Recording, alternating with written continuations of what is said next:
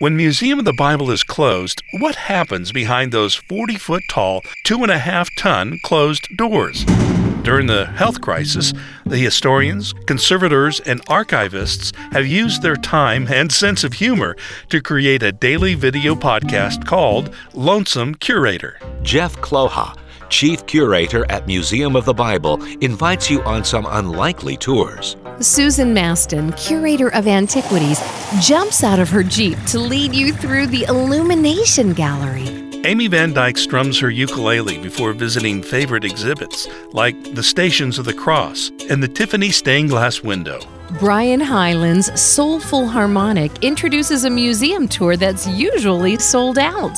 No reservations are required to take a virtual field trip with a Lonesome Curator. Engage with the Bible. It's always open.